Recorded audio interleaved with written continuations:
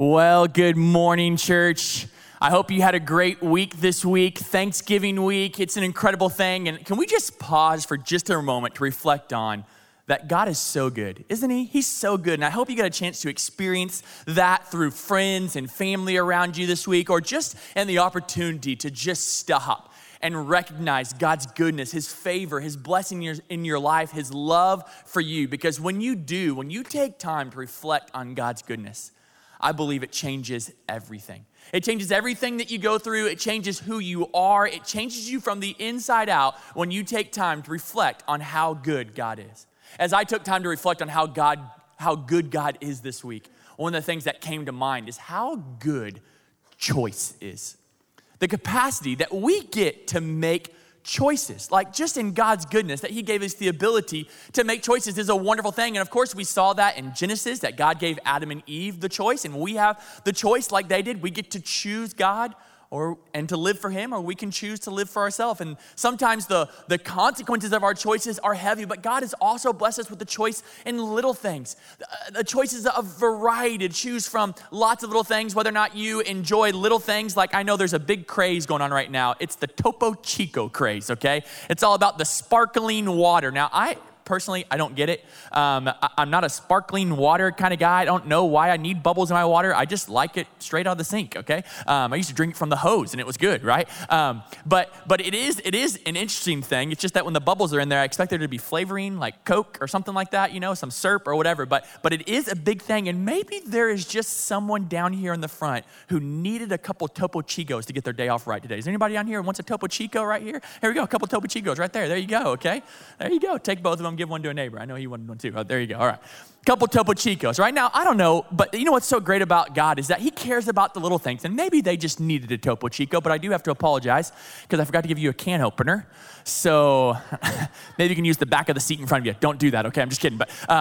But it is interesting because on the perspective of me having given them a Topo Chico, but having forgotten to give them a can opener, if I'm being honest, I didn't forget. It was actually just a part of the illustration, so thank you. But in general, in apologizing for it, they might say, you know what, no big deal.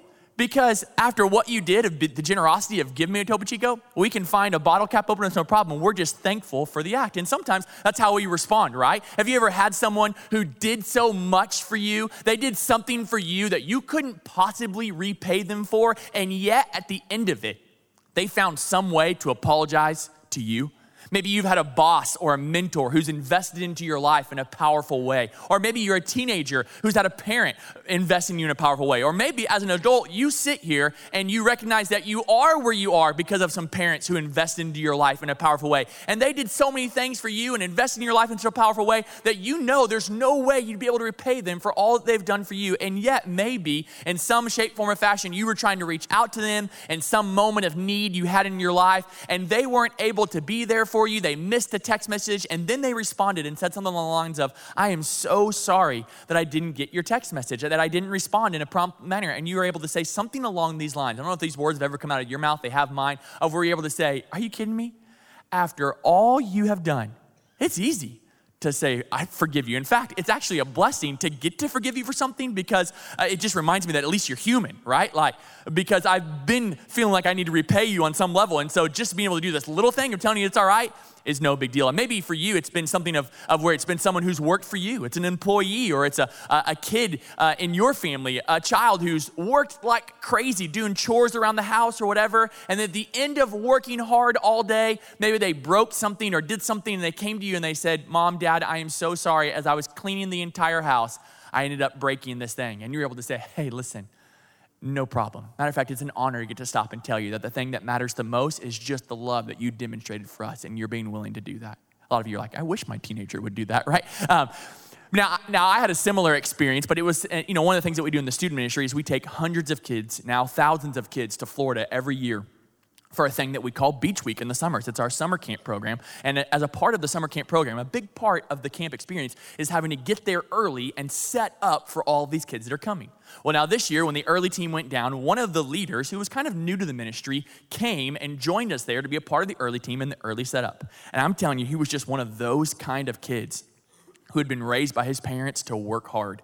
And boy, did he. I mean, we were out working in the Florida heat on the beach in the middle of summer, and we were putting in these 12-foot metal poles to hold up our wooden beach signs, and you had to drive them 6 feet into the sand. And he took on the whole project by himself, and it's just working it. And I come over and work with him, and after 20 minutes, I'd need to go get a Gatorade or something, or go find some shade for a minute. And he just would not quit. He just kept on working and working it and working it. And every time I come back, I was amazed at what he had done as I would go check on other projects or work on this or work on that or just try to get out of the heat in general. But he just kept going.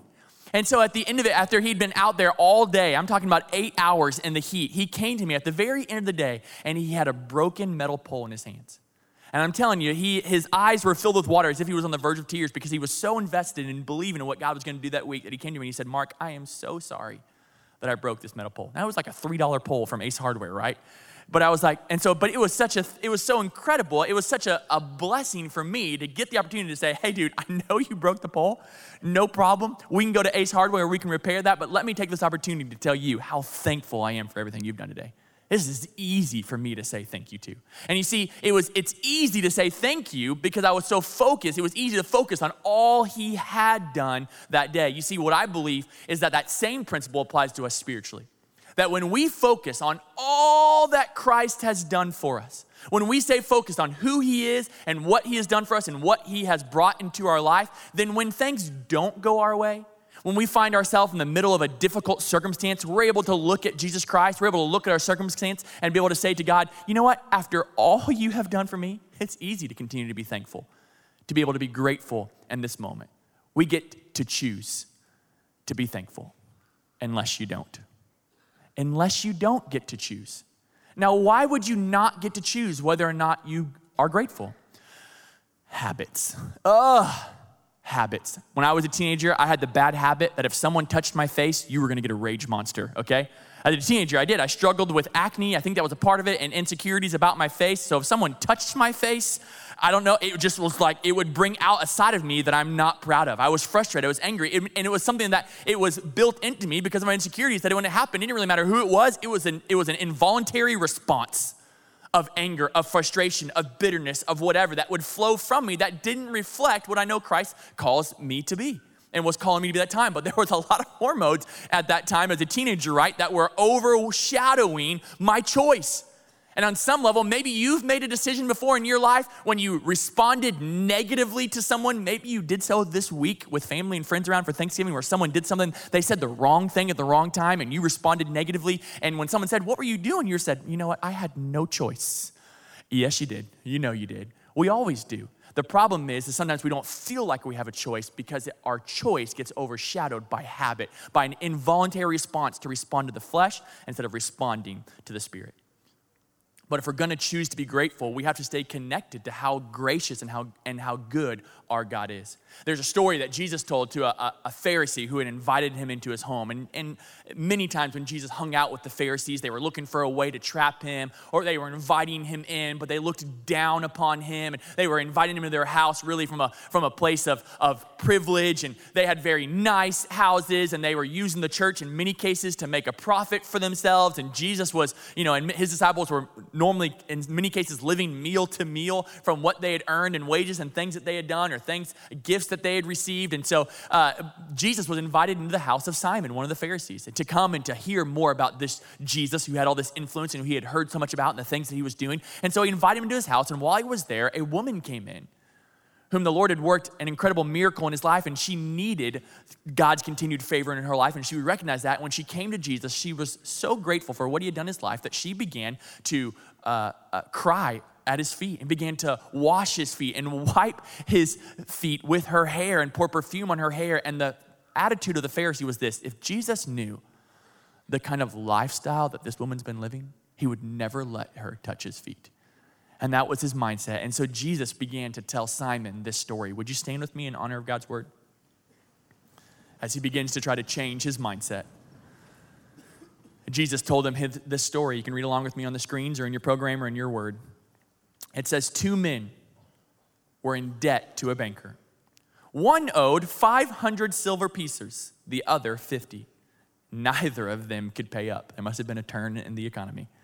And so the banker canceled both debts. Wouldn't that be nice to have that mortgage canceled out? Which of the two, Jesus asked Simon, would be more grateful? Simon answered, well, I suppose the one who was forgiven the most. That's right, said Jesus. Then he pointed out the way that the woman was treating him versus the way that Simon had treated him from the time he had gotten into his house. And Jesus finished with this statement in Luke 7:47. If the forgiveness is minimal, the gratitude is minimal. Would you pray with me? God, we love you. And we know as a church that we're able to say that because you first loved us. You made a way for us to be able to be connected to your love intimately through what you were willing to endure on the cross. And we love you for it. We're so thankful. We're so grateful for who you are and what you're doing in our life. God, we pray that you would help us this morning to be able to soften our hearts and let your word and the power of your Holy Spirit transform us and change us from the inside out, that we might be able to leave this place forever changed, having regained the blessing and the privilege of choice that you've given us, the ability to choose to be grateful by letting you change us from the inside out. We love you and we need you. We pray you'd speak into our lives in a powerful way. And God, please speak through me. Help me just continue to get out of the way and let your word flow through me. We love you. It's in your son's name we pray. Amen. You can be seated. Thank you. What a crazy story that Jesus chooses to share with Simon. He begins to point out to him, he says, listen, the difference in your attitude of gratitude comes from whether or not you recognize that someone has met a great need in your life. And I believe that we'll see further in Scripture that really the principle of thankfulness comes from being connected to who Christ is, being connected to who he is and what he has done for your life. And if you, like Simon, have the perspective of, you know what, I'm pretty sure that I'll make it to heaven because I'm a pretty good guy. On some level, I feel like God has to let me in heaven because of all the good things that I've done for him. Well, then in many cases, the principle of seeing all of the good things that the Lord is doing or has done in your life, it's going to be difficult to be grateful because on some level, you're going to feel like, I kind of deserve it.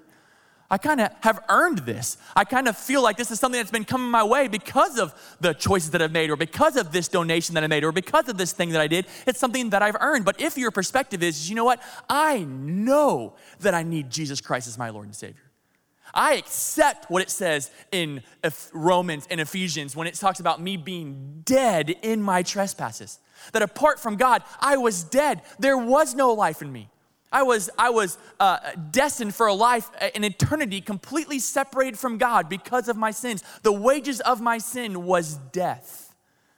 And he made a way for me to be brought back to life, to not just redeem my 90 or so years here on earth, but to bring me into eternity. And furthermore, beyond eternal life, the quality of life of being able to move into a connected relationship with him that I could not have done on my own. When we take time to reflect on the goodness of God, it changes everything that we think about and how we think about it.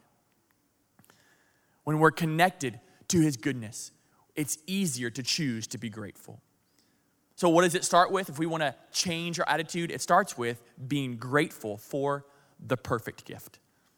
Being grateful for the perfect gift. And the perfect gift is easy to point to and reflect on gift giving and the season, the holiday season, the Christmas season that we're entering into. But obviously the perfect gift is the gift of Jesus Christ, who came and humbled himself. In Philippians, it talks about him having emptied himself into a man and took on the state of a man and humbled himself and came not to be served, as Jesus said, but to serve and to give his life as a ransom for many. That's the story of Jesus. And when we focus on him, the perfect gift, it changes everything. Do you remember getting the perfect gift? Has there ever been something in your life that you wanted so bad when you think back to whether you were a kid or a teenager or as an adult? The blessing is easy for me to think about this because my wife and I were just able to move into a new home this week. We're super excited about it. God is just so good about those little things. And he's there and he cares about the big things and the little things. And he was just there throughout the entire process. And it was so easy to be thankful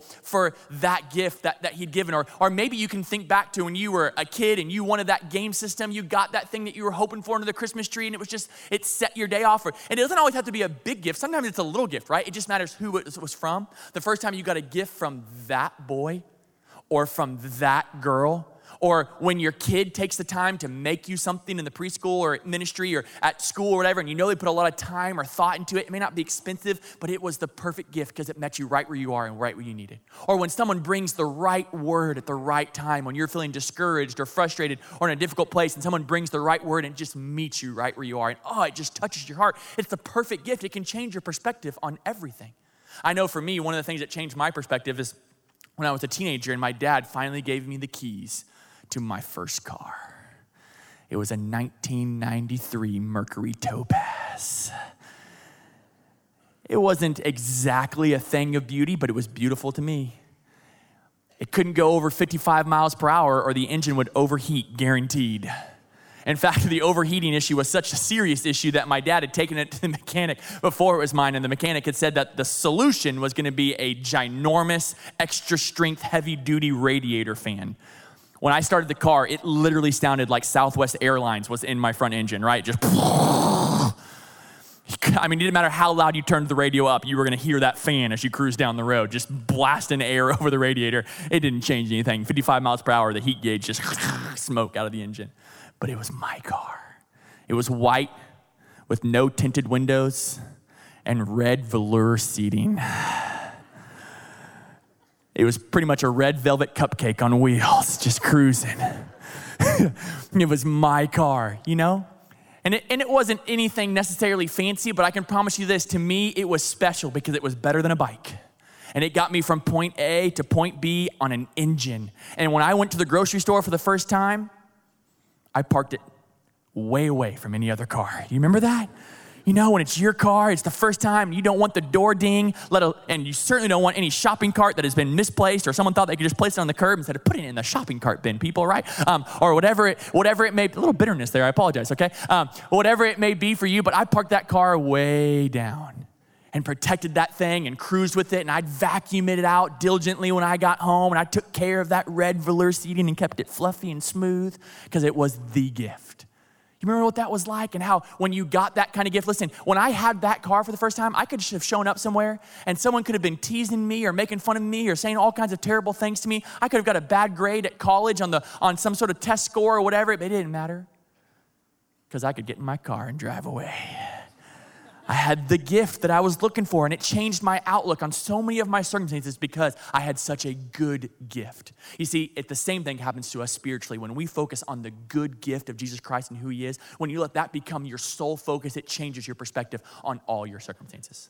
Listen to what Paul said to the church in Colossae in Colossians chapter 2. It says this: "So then, just as you received Christ Jesus as Lord," you received him as your gift, "continue to live your lives in him, rooted and built up in him, strengthened in the faith as you were taught, and overflowing with thankfulness." If you have a pen this morning, I encourage you to underline that phrase, "in him," because gratitude starts by living a life that is in him. What do you find in him? Did you see what it said in the scripture? The first thing you find in him is life. And what kind of life does he want for us? He doesn't want just the mediocre life or the ho-hum life. He wants the life in all of its fullness is what he calls us in believers into. He is the way, the truth, and the life. There is no life apart from him. And in him is where you find life. It's where you find purpose. It's where you find the fulfillment and joy, and all things good come first and foremost from being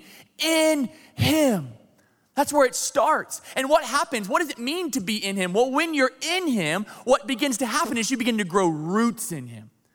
And it's important to grow down roots in Christ, to grow down roots in your faith, to spend time in him, to start your day with him in his word or in prayer, to end your day with him, to be with him all throughout the day, to let your thought life turn into your prayer life. To be in him changes your perspective on all circumstances, because when you're with him and you're focused on what he has done for you, then no matter what it is that you're going through, you're able to say, you know what, if you love me enough to come and die on the cross for me, then I know that you're gonna help bring me through this.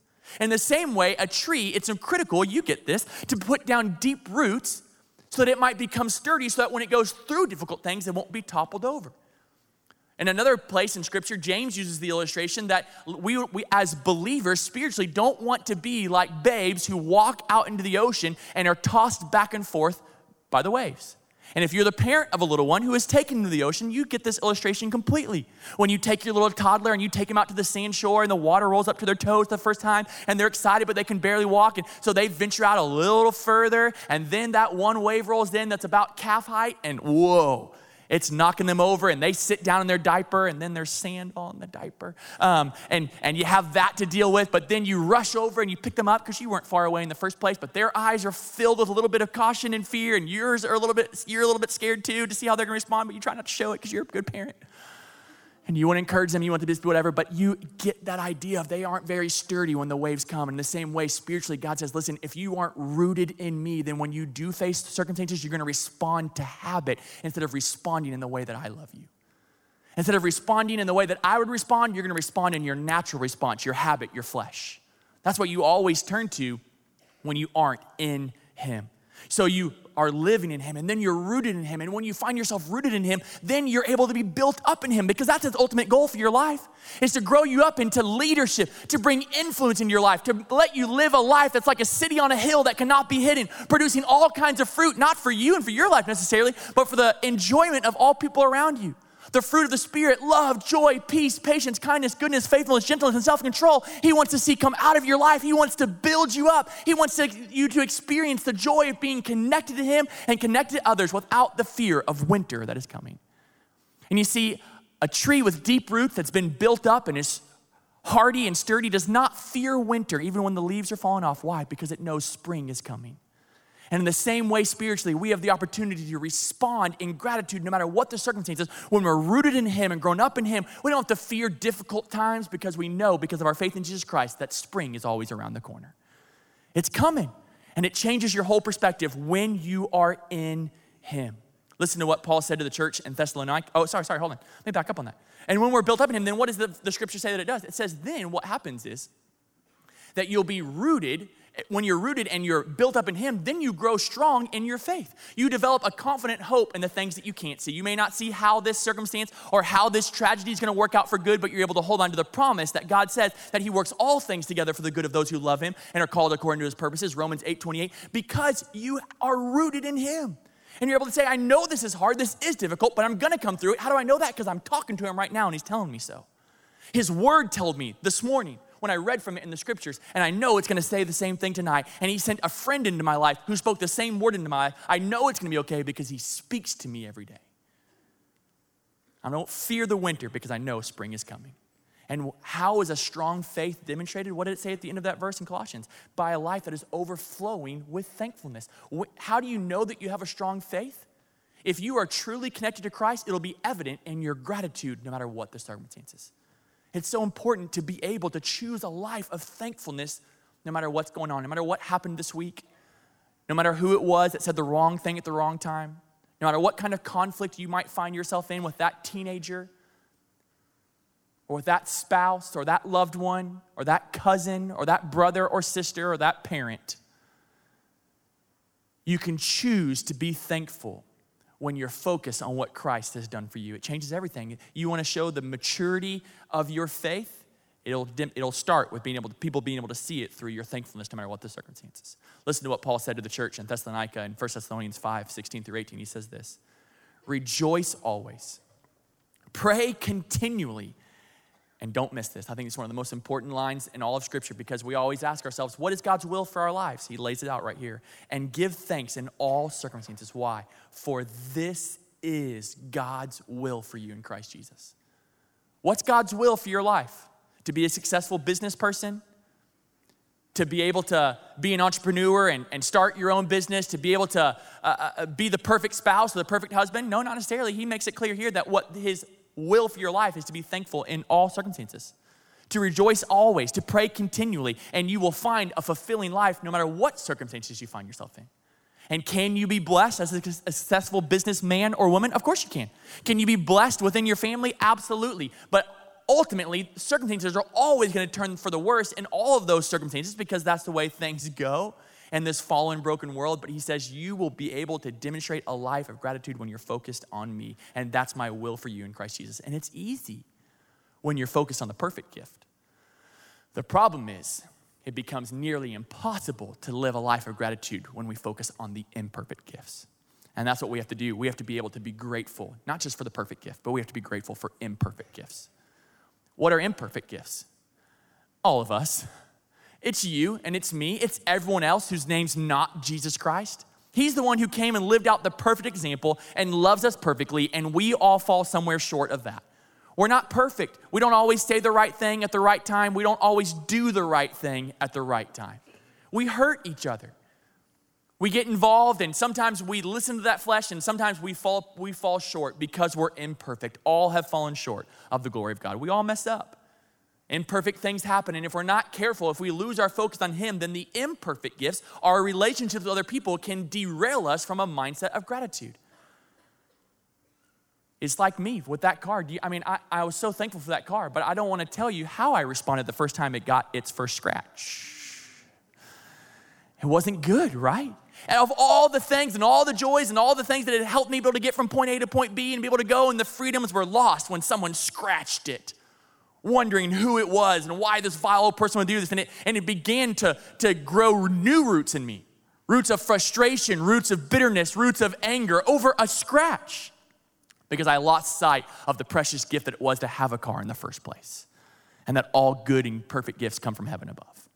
And that God had provided it for me, and that if I'm not thankful and if I don't continue to allow Him to own all things that I have on this earth, then there's no blessings for it in the life to come. The only blessing there is what you have in this life, and God says you have the ability as believers to live for something so much more. You know, we just moved into a new house this week, and we're excited about that. And we were so pumped. We just got settled in this week over Thanksgiving week, which was a little crazy, but we moved in and everything was new to us at least. And we're getting settled and unpacking boxes. You might remember what that's like. And we moved all the kids in, and they were a big help. And we finally got everything kind of situated just the way it was. And we had our first night in the house this week. And we brought the kids home and the dogs home, and we went to sleep that night. And it was just, we were so thankful. It was like, God, you're just so good. Thank you for providing for this and allowing this and working all the details out. You're just so good. And we went to bed with just smiles on our faces practically until about 3 o'clock in the morning when we heard one of the dogs beside the bed just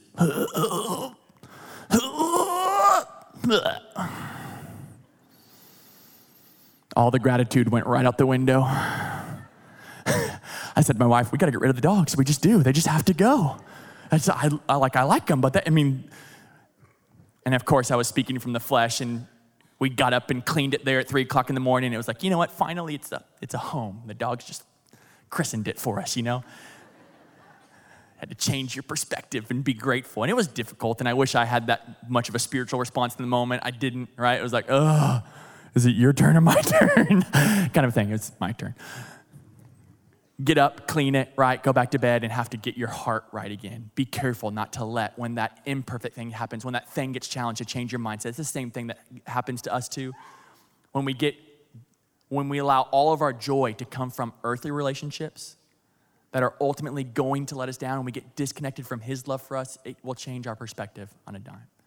So what do we need to do with the relationships around us and the differences that are there? Well, we need to be able to, first of all, rejoice for each other's differences. You were probably around a lot of different people this week who have a lot of different personalities, and for many cases, it was probably a big challenge in a lot of different scenarios.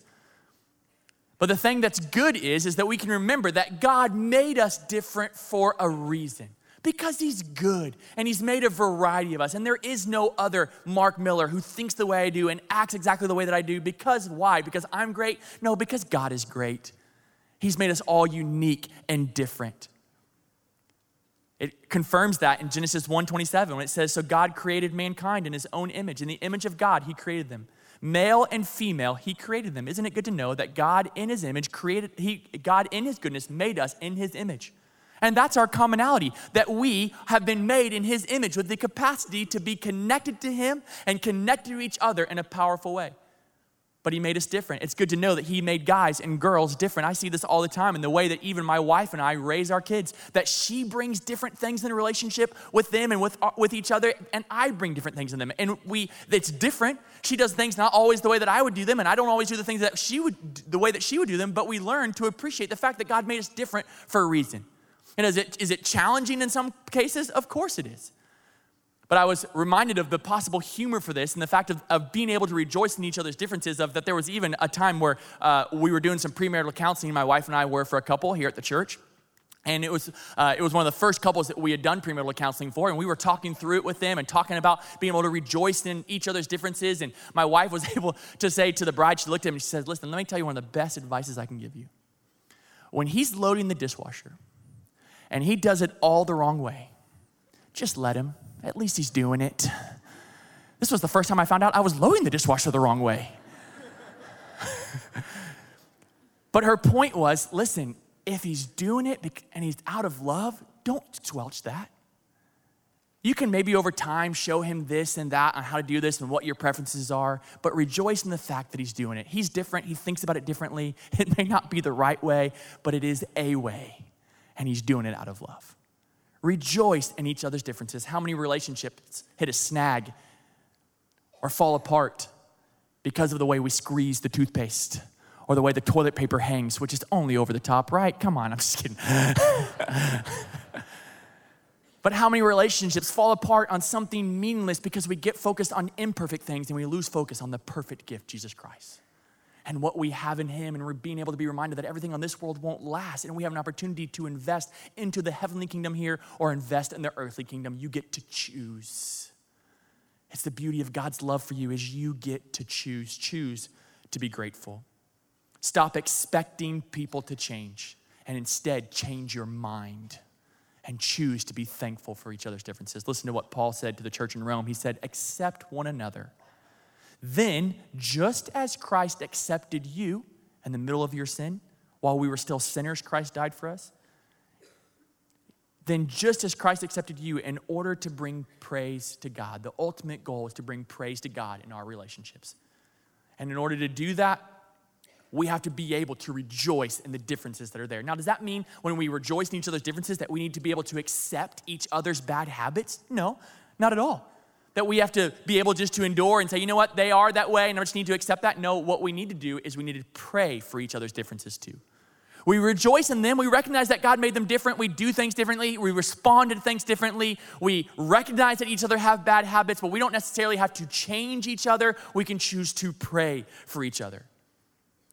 We have to let the Lord bring in his goodness to the relationship. You see, I think that Adam understood when Eve was brought to him that there was the capacity for something special in that relationship. Because God had brought before Adam all the other animals. And yet when God looked at Adam, he said, it is not good for man to be alone. On some level, he wasn't alone. He had the companionship of all of creation. And yet God recognized that in his heart, something was missing, the capacity to be connected with someone in a powerful way. And so this is what happens in Genesis chapter 2, 22 through 23. And I can almost just see Adam just pop out of a slumber almost as he recognizes that there's something different here. Then the Lord God made a woman from the rib he had taken out of the man. And he brought her to the man. And the man said, whoa, this is now bone of my bones and flesh of my flesh. She shall be called woman, for she was taken out of man. He says, man will never be alone again.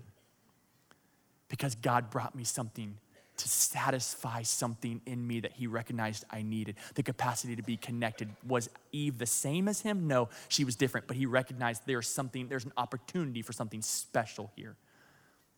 We may all be imperfect, but because of a perfect God, we have the capacity in all of our relationships, the ones that are excellent right now and the ones that are struggling, to be able to experience something special when we let God in.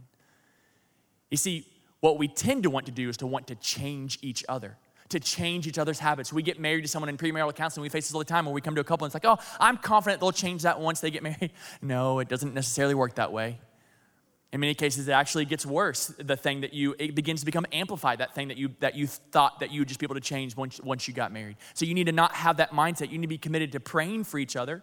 You need to be committed to walking through those things. But in reality, the real goal that we want to do is not to change behavior. Yes, of course, you could start leaving sticky notes everywhere, little reminders for him to take out the trash or do this or do that. And you could maybe nag her to do this or remember that or make sure that this is ready when you get home or whatever, or when she gets home, that you could do these things and you can modify each other's behavior. We can even do this with our kids. We can modify their behavior and we can make them change the way they act on the outside, but only God can change a heart. Only he can change someone from the inside. And so if you're in conflict with someone, stop trying to change their behavior and let God do what only he can do and change their heart. And how does he change their heart? He wants to use you to be a part of that life change by being committed to pray for them. Pray for their differences. Pray over them. You don't have to accept their bad habits, but you can love them in spite of them. You can rejoice in their differences, and you can choose and commit to get on your knees and pray for them. And if you've got a teenager who's rebelling against you, if you've got a child who is not a teenager yet and who is with you, let me encourage you as a parent to get on your knees every day and pray that God will tenderize their heart. Because only he can do that, that when you do discipline, when you do correct, when you do bring instruction in their life, that their heart will be at a place where they're ready to receive it. And that he'll do what only he can do. Because otherwise we're only changing behavior, and then what it leads to is it leads more to resentment and bitterness and frustration in relationships when we're modifying behaviors, but God's not involved and he's not changing the heart and the process. Listen to what Paul said to the church in 1 Timothy 2:1. He said, I urge you, first of all, to pray for what? Pray for all people. Remember, the church was under great persecution at this time. Ask God to help them. It reminds me when Christ said on the cross, Father, forgive them, for they know not what they do. If they were connected to your love right now, they wouldn't be doing what they're doing. Can we have that mindset towards the people that we're in conflict with to begin to invest into a heavenly kingdom and not an earthly kingdom, be able to accept rejection and return love because they know not what they do? And if they were connected to God's love, they might act differently. And we recognize that the only picture of love, of God's love they may be seeing, is what you choose to show them. We got to change our mindset and choose to pray. Ask God to help them, intercede on their behalf. And this last line is so critical, and give thanks for them. For all people, find a way to give thanks to them. Thank God that they're in your life. How are we able to do that? How can a person give thanks for someone who is causing so much pain and heartache in your life? Because you're focused on him, in him, and you recognize that in his goodness, if he has allowed this relationship in your life, it is about his ultimate purpose of bringing good into your life, and you trust him. It's hard, it's difficult, it's painful. It doesn't mean that he likes what they did to you, but he is a good and faithful God, and he will still work it together for good in your life if you'll let him. You can choose to be thankful because he loves you. It's what he is. He's a good, good God. And that enables us to be able to give thanks for each other's differences. Not just rejoice and accept in them, but to be able to give thanks for each other's differences. Paul, in almost all of his letters to the churches, started with something like this in Philippians when he said to them, I thank my God every time I remember you. In all my prayers for all of you, I always pray with joy. Was the church acting perfectly? No, not at all. Were they making some big time mistakes that Paul was going to address? Was he going to come with some exhortation? Was he disappointed in some of the things he had heard that they were doing and seen that they had done? Of course he was. But yet he started with the letter of saying, let me first make sure that you know that I pray always with joy for you.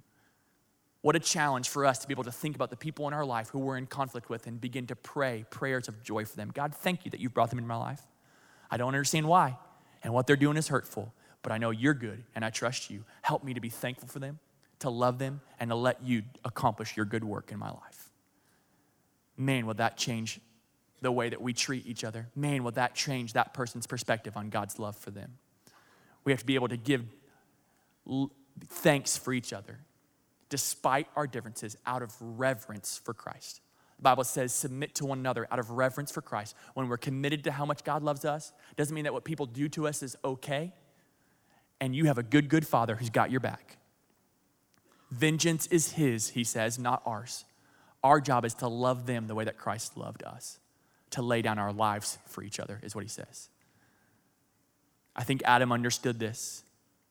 And at the end, we see, at the end of this conversation between him and the Lord and Eve, we see what I think is one of the best verses in all of Scripture. In Genesis 2:25, it says this, that Adam and his wife were both naked and they felt no shame. Now you might be saying, Mark, that's kind of a weird scripture to say that is your favorite scripture of the whole Bible. But I'll tell you this, here's why I think it is. Here's why I think this is such a great passage and why it sums up what we're talking about here today is because here's Adam and Eve in this relationship, and it says they were naked and they felt no shame. You know why I believe that they were naked and there was no shame? Is because there was not an ounce of selfishness in their relationship. Sin hadn't entered their relationship yet. They were completely others-centered, and thus they were able to be completely vulnerable in front of another. They weren't just naked in front of each other physically, but spiritually and emotionally. They were able to be completely open in front of another, and there was no shame because there was no selfishness. What is it that ultimately brings turmoil and tragedy into all of our relationships? Selfishness. On your side or on their side, typically on both sides, but it comes down to someone putting themselves before the other person. And in Adam and Eve's case, what we see here, before sin entered the world, they were able to be completely vulnerable before one another, and there was no shame. You know what this is a picture of? Heaven. Can I just end with this illustration and get you with me for a second to take you to heaven, to be able to hopefully let it settle with you as a reason to be grateful today? Why is heaven going to be so great? Well, let's just go with that relationship, that guy-girl relationship that we see Adam and Eve having there. Do you remember your first kiss? Do you remember it? That moment when he leans in or she leans in, and I'm of course talking about something that was God-honoring in a God-honoring situation, and he's leaning in, he's not sure if there's gonna be rejection, she's a little unsure, whatever, you've been dating for a while, but this is a new step in your relationship, and then something happens. There's a spark. It may have been even before that you felt that for the first time that he or she reached over, or somehow your hands passed by each other and you had just been friends that moment and you've been talking boyfriend and girlfriend, and then there was the hand grab. And there's that moment of fulfillment and excitement of whatever, of where you know your relationship just went from here to here.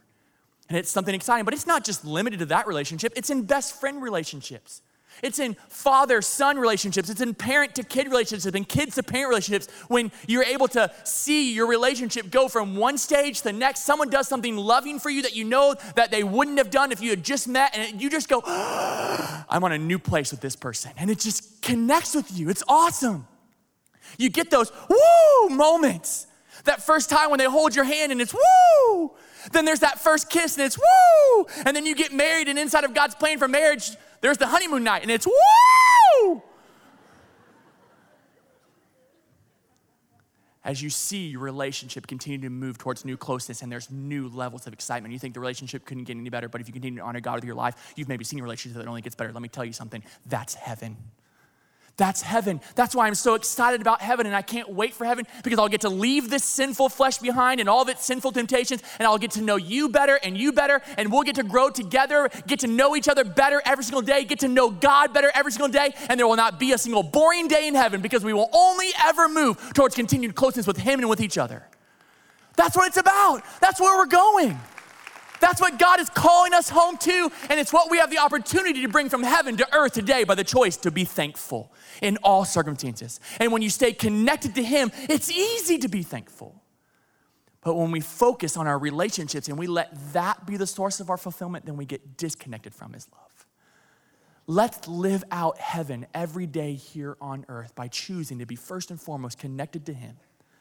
And let Him build our connections in all relationships. Don't give up on a single relationship.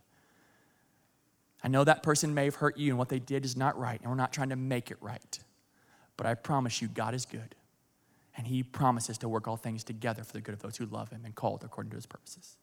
Put your trust in Him, not in them, and it'll change all your perspectives. Let's pray. God, we love You. And because we love You, God, because of what You did for us, we choose to be thankful. God, help us to honor You with our choices. And if we are in conflict with someone, God, right now, if there are some roots of bitterness in our lives or frustration or hurt, God, I pray that You would be able to encourage us and strengthen us because of the hope that we have in You to be able to release those things, to uproot those things, and choose to be thankful for those people. Not saying that what they did is okay, but being able to recognize that You're a good, good God who has a good, good plan for our life, and You work all things together for good. We love You. We want to continue to honor You with our choices. God, help us to choose to be grateful. Help us to resist falling into old habits and let You renew us, change us from the inside out. God, do what only You can do. We love You. It's in Your Son's name we pray. Amen.